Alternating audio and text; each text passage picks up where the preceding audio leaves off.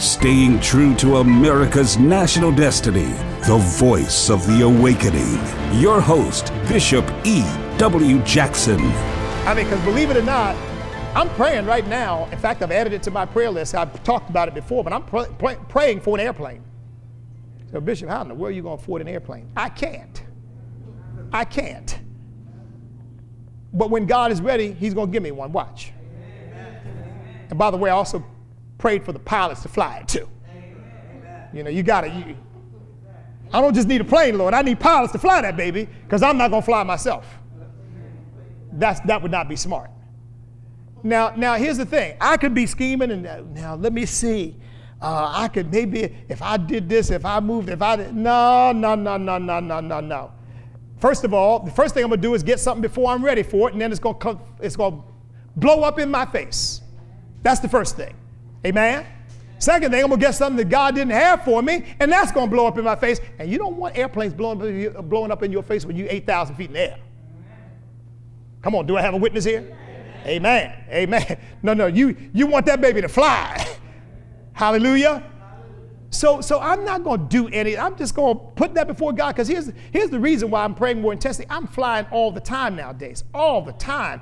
I mean, from one airplane to another airplane, and the plane is late, and the plane's got a mechanical problem, and there was bad weather in your connection. I've stayed overnight not in airports, but in hotels. Thought I was going to fly out that night. The plane got stopped. The plane couldn't come. The plane couldn't leave. Whatever. And now they go, sir, here's a voucher. Go stay in a hotel tonight, and we'll fly you out tomorrow morning. I mean, I don't have time for all that. When you got your own plane, it gives you the ability to move in a more flexible way. Amen? Instead of saying, well, if I fly in and I do this, I can't get out until the next day, or if I do this in the morning, there's nothing leaving until later that evening. Now you can say, when I'm done, I get in my own plane and go. But the dumbest thing you could do, any preacher could do, anybody could do, is to say, well, that's what I want, now I'm going to figure out a way to get it. You better not. You better put it before God. Amen. And let him do it supernaturally. Amen. Amen. Genesis chapter 17. Look at verse 6. God says, I will make you exceedingly fruitful. Now that's a promise to Abraham. We just saw, you can go to it when you have a chance. Galatians 3:29 says, if you are Christ, then are you Abraham's seed and heirs according to the promise, right? So that means that's a promise to you. I will make you exceedingly fruitful. Now the question is, well, God, am I exceedingly fruitful? And if the answer is, well, no, then you need to appropriate that promise. Amen? Because he said he would make you what? Fruitful in every good work, didn't he? Amen. So you see, the promise is old covenant and new covenant. Said, and I will make nations of you, and kings shall come from you. By the way, that make nations means I will cause you to become central in the lives of nations. I will cause you to occupy nations.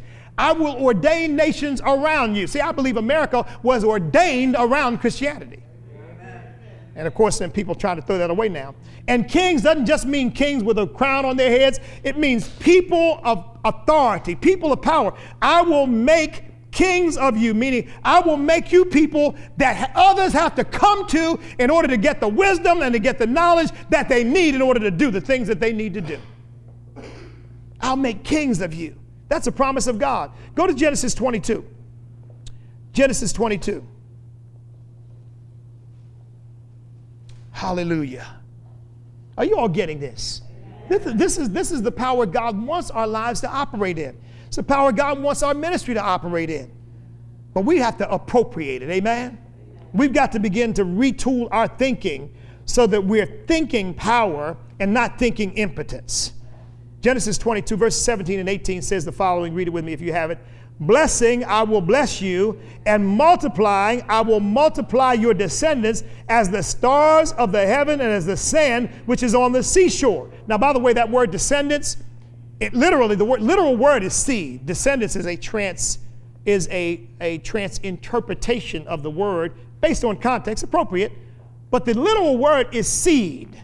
I will multiply your seed. And that means not just biological seed, but I will multiply the seed that you sow.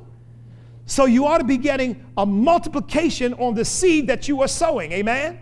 Amen. And you say, well, what seed, Bishop? Whatever seed, whether it's money seed, whether it's blessing seed, whether it's evangelistic seed, whatever seed you are sowing, wherever you are putting forth something in the name of the Lord, you ought to expect multiplication of that seed coming back to you. Amen?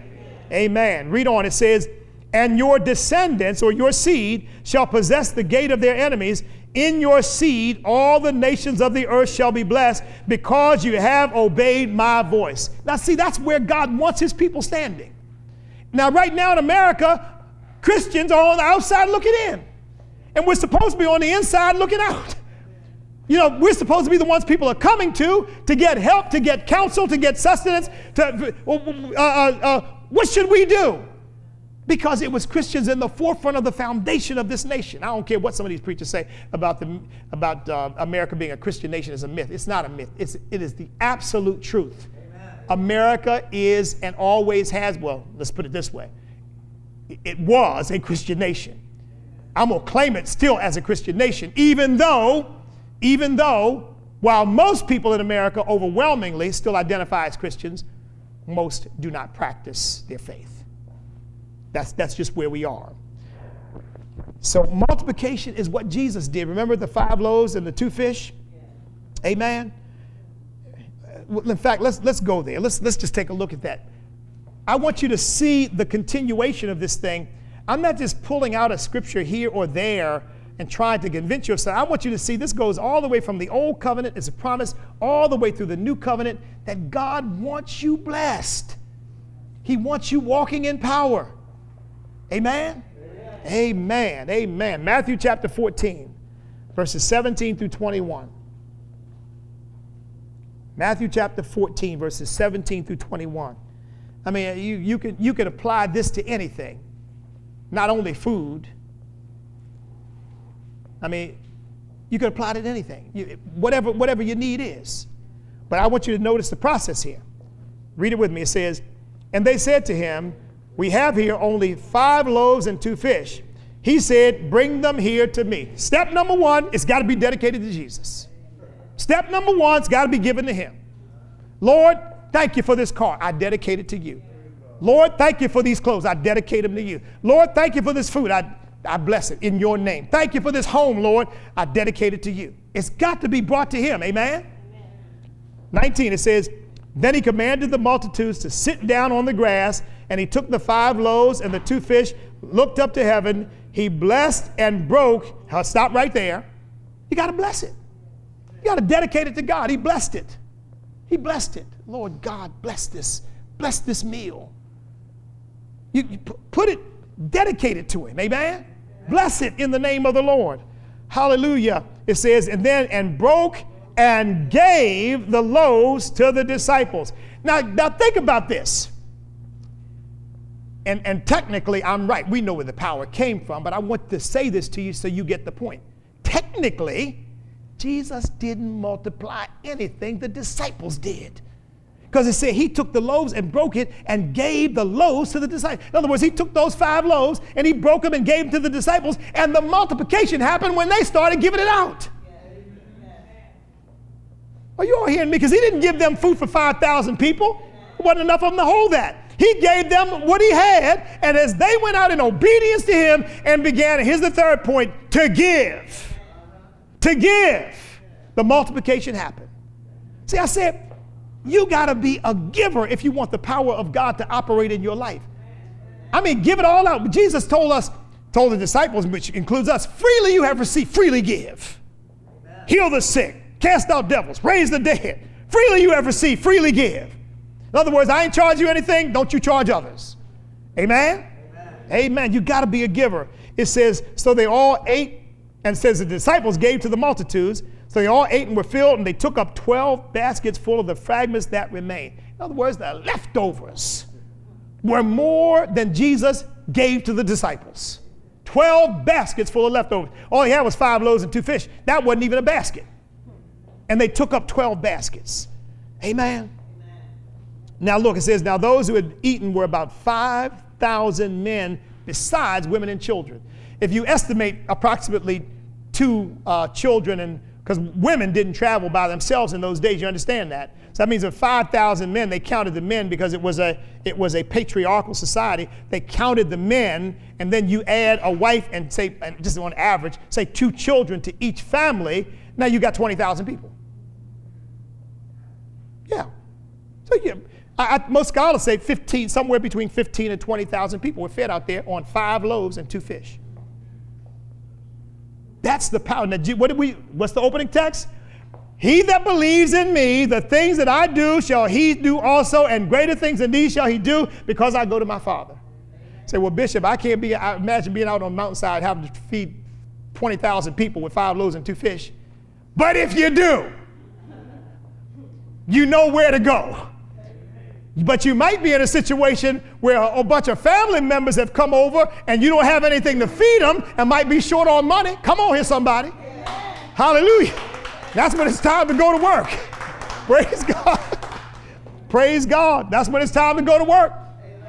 Look, I don't know whether you all have heard this story. Preacher told this story. He said that the Lord had spoke to him about giving away food. They had filled their trunk up with food, and they were looking for somebody to give it to. Said they went into a neighborhood and asked the guy, said, I'm looking for somebody to give food to. And the guy said, well, I'll take it. And he said, no, my spirit wasn't bear witness to that.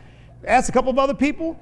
And finally, he said he came to a neighborhood, and somebody said, well, you know, there's Miss So-and-so up there, and, you know, she's got a lot of children. She works hard, but she's having a hard time making ends meet. So, well, where she lived, they told him. Went, knocked on the door, said she opened the door. He said, ma'am, this may seem strange to you. He said, but I got a bunch of food in my trunk. The Lord told me to take it to the right person. I believe you are the right person. She said, no, it ain't strange at all. She said, I got the table set. Bring it right on in. She was in there praying and believing God and had set that table saying, Lord, where's the food? And he said, I'm here with it. But see, what would most people in those circumstances do? Y'all go down there to the welfare office and tell them how we run out this month and see if we can get some cheese and some milk, and we'll get by on that.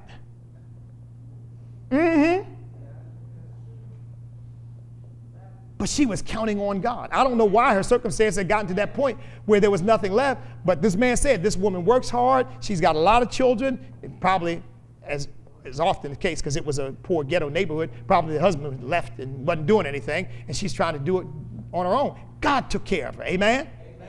See, now she found another way. Guess what? She would have short-circuited that miracle. That was a miracle. Amen? Amen. Amen. So there's got to be giving. You got to give it to the Lord. You got to bless it. You got to dedicate it to Him. You got to be a giver, give it out to others. And guess what? When you start doing that, the cycle of that thing is powerful. It's powerful. Amen? Amen. It's powerful. Glory to God. Because somebody was saying to me, somebody called me not too long ago, said, Bishop, I'm going through some very, very difficult times. Not one of our members here, somebody from way out of town, said, I'm going through some difficult times, and I just wanted to get your counsel, and, you know, what do you think I should do? And I said, well, first of all, let me tell you this. I've been where you are. I have been where you are. So I'm not going to tell you something that's academic. I've been in a situation where I didn't have the money to do what I needed to do for myself, my family, my home. I didn't have it. So what did you do? I told you all. I made prayer my part-time job. I made prayer my part-time job. In other words, the same amount of hours I would have gone to work for somebody, I started praying those hours. And that thing just started changing just like that. Boom, boom, boom. You know, God just started moving. I mean, it was miraculous how God brought me out of it. Amen? Now, if I'd gone on and gone to work part-time, guess what? I wouldn't have seen the miracles I saw. I wouldn't have seen the breakthroughs I saw. Now, I'm not saying it's wrong to go to work. You understand, God called me to minister. He wasn't calling me to go to work somewhere else. And so he was saying to me, no, I don't want you doing that. And look, there's nothing wrong with working. Amen? Amen. So don't get me wrong. You know, people ought to work, and if they don't work, they shouldn't eat. Amen. Adults ought to work or they shouldn't eat. Praise God. That's what the Bible says. And all this welfare stuff is turning people into modern slaves. That's all it's doing, turning people into modern day slaves, sitting up waiting for the check to come. Now, if you're disabled, you can't help yourself, fine, that's one thing. But if you're able-bodied and sound of mind, go get yourself a job. Amen. Go work. Hallelujah. Glory to God. And see, you got to be faithful in the few things. Look, I'd come to a point in my life where God was not calling me to do that. God was calling me to seek his face and believe him because he had a calling on my life to do some things in ministry. But let me tell you something. I've cleaned toilets. I've cleaned offices. I've done security guard work. I was a security guard in a department store, arrested people for shoplifting. Yeah, some of them jump bad too. You get them right out the door. You accusing me? You accusing me? Yeah, I am. What's that you got right there? I've done all that stuff. So look, please, I don't want anybody to think, well, Bishop, you don't work. I have worked. Amen? From the time I was able to get what we called in Pennsylvania a work permit, I went to work. I was a shoe salesman. I sold clothes at Robert Hall. I worked in the airport. You name it, I did it. I did it. Amen? Trying to work and earn some money for myself. Praise God. Praise God. So I just don't want you all to get the wrong idea. But at that point, God was saying, no. Your work is prayer. And by the way, no matter what kind of work you do, your work is still prayer. Amen? Because without that, nothing else is going to work. Do I have a witness here? Amen. Hallelujah. Now look, Elisha operated the same supernatural law. 2 Kings chapter 4. 2 Kings chapter 4. Glory to God. Let's take a look at this. I probably got 2 sermons here, and I'm not going to try to preach them both right now. Amen. 2 Kings chapter 4. Same, I want you to see this spiritual law. This is what we're dealing with, spiritual law here. It works, saints. 2 Kings chapter 4. Look at verses 42 through 44. Read it with me. It says, then a man, are you all 2 Kings chapter 4, 42, verse 42? Read it with me. It says, then a man came from Baal Shalisha and brought the man of God bread of the first fruits, 20 loaves of barley bread, and newly ripened grain in his knapsack. And he said, give it to the people that they may eat. But his servant said, what? Shall I set this before 100 men? He said, give it to the people that they may eat. For thus says the Lord, they shall eat and have some left over. So he set it before them, and they ate and had some left over, according to the word of the Lord. Same thing. Same thing. See, God is the same yesterday, today, and forever. Amen? And look, saints, let me give you a little secret. For those of you who haven't heard this yet or haven't heard this before, these are spiritual laws in operation, and they work consistently. It's not God with a magic squirt gun saying, eeny, meeny, miny, mo, miracle. Eeny, meeny, miny, mo, miracle. No. No. It is a spiritual law. That's how these things happen. They are consistent. That's why Jesus never, ever showed doubt or question. He knew exactly what was going to happen. Father, I know that you hear me always, but I'm praying so that those around might know that you sent me. Lazarus, come forth. That was faith at work. And saints, the Bible says faith is a law. It is a spiritual law. It will draw to you that which you believe. By the way, understand something. Fear is the antithesis of faith. Fear will draw to you what you don't want. Because fear is faith in the devil's ability to hurt you. You may not have it that explicitly in your mind. Fear is faith in things going wrong. Faith is confidence in God that things will go right. See? But it's a law. And so the Bible says if you operate it, it'll work. Jesus said in Mark chapter 11, he said, have the faith of God, whoever speaks to this mountain and believes that those things that he says and tells it to be cast into the sea and believes that those things that he says will come to pass, he will have whatever he says. That's a spiritual law. That's not well, that might work for you, Bishop. It doesn't work for me. It'll work for anybody who puts it to work. Amen. But remember what he said, who believes. He didn't say who believes that that thing that you say will come to pass, but believes that those things that he says will come to pass. In other words, you got to have a faith in the power of the tongue. Amen. Bible says life and death and life, actually is the way the proverb reads, death and life are in the power of the tongue, and those who love it will eat the fruit thereof. I didn't make that up. It's in there. And Jesus said, believe that those things that you say will come to pass. You'll have whatever you say. That's the spiritual law. It doesn't apply to Peter, James, and John, but not you and me. But the problem is most Christians don't even know anything about spiritual law. Look, saints, spiritual law is more reliable than physical law. I'm serious. Because the physical laws are all based on the realm of the spirit. God is spirit. God created physical matter. This physical matter is a reflection of God's wisdom and power and spirit. And so the reliability of the physical laws can change. Well, when Jesus walked on the water, was that in defiance of the physical law? You better believe it was. He transcended that. He did something how you gonna walk on water, Jesus? Because I'm higher than that law. I'm operating on a law I'm operating on a law of faith, which is higher than the physical law. You and I know, particularly for those of you who aren't swimmers, I'll drop you in the middle of the ocean and gravity's gonna pull you down. And you know, even if you're a swimmer, if somebody doesn't come get you sooner or later, gravity's gonna pull you down too. If you jump off this roof, gravity's gonna pull you down. It's not gonna, well, that gravity may pull me down, but it won't pull Bishop down. No, it'll pull me down too, believe me. Because it's a law. Amen? But Jesus superseded that law with a higher law. The spiritual law is higher. So see, disciples don't walk in power a lot because we don't understand spiritual law. You can't operate in something when you don't understand it. You know what I mean? Look, I have an iPhone. Most of you have smartphones. I know how to operate the smartphone in terms of using it, but guess what? If it breaks, don't come to me.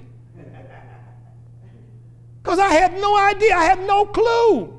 So somebody said, Apple is in dire straits. They need somebody who is going to help them go to the next level technologically. They better not call me.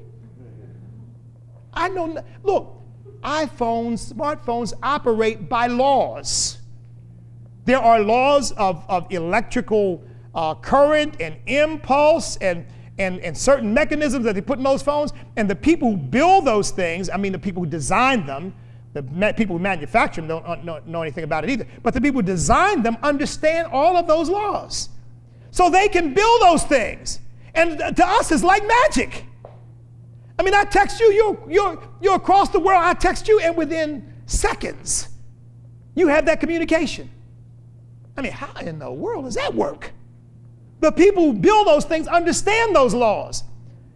People who can't do anything with them. I mean, they can't replace what they've got. They can't build another one. They don't know anything about it. Look, when I was in the Marine Corps, I was a radar technician.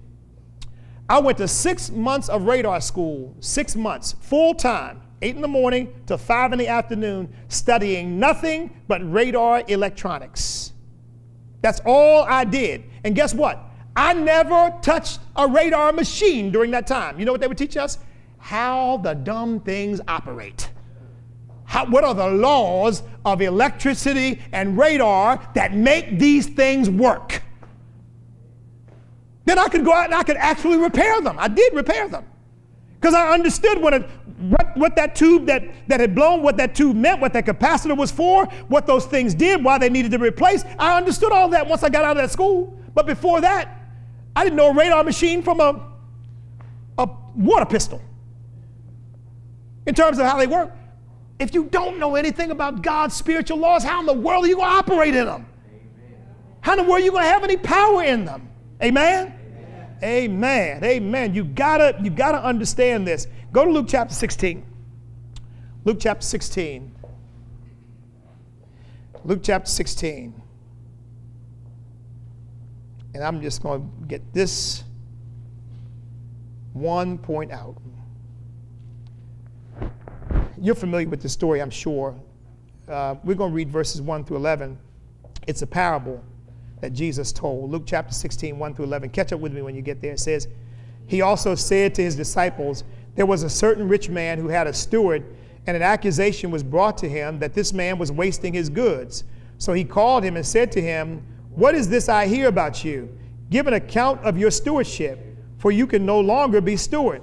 Then the steward said within himself, what shall I do? For my master is taking the stewardship away from me. I cannot dig. I am ashamed to beg. I have resolved what to do, that when I am put out of the stewardship, that they may receive me into their houses. So he called every one of his master's debtors to him and said to the first, how much do you owe my master? And he said, 100 measures of oil. So he said to him, take your bill and sit down quickly and write 50.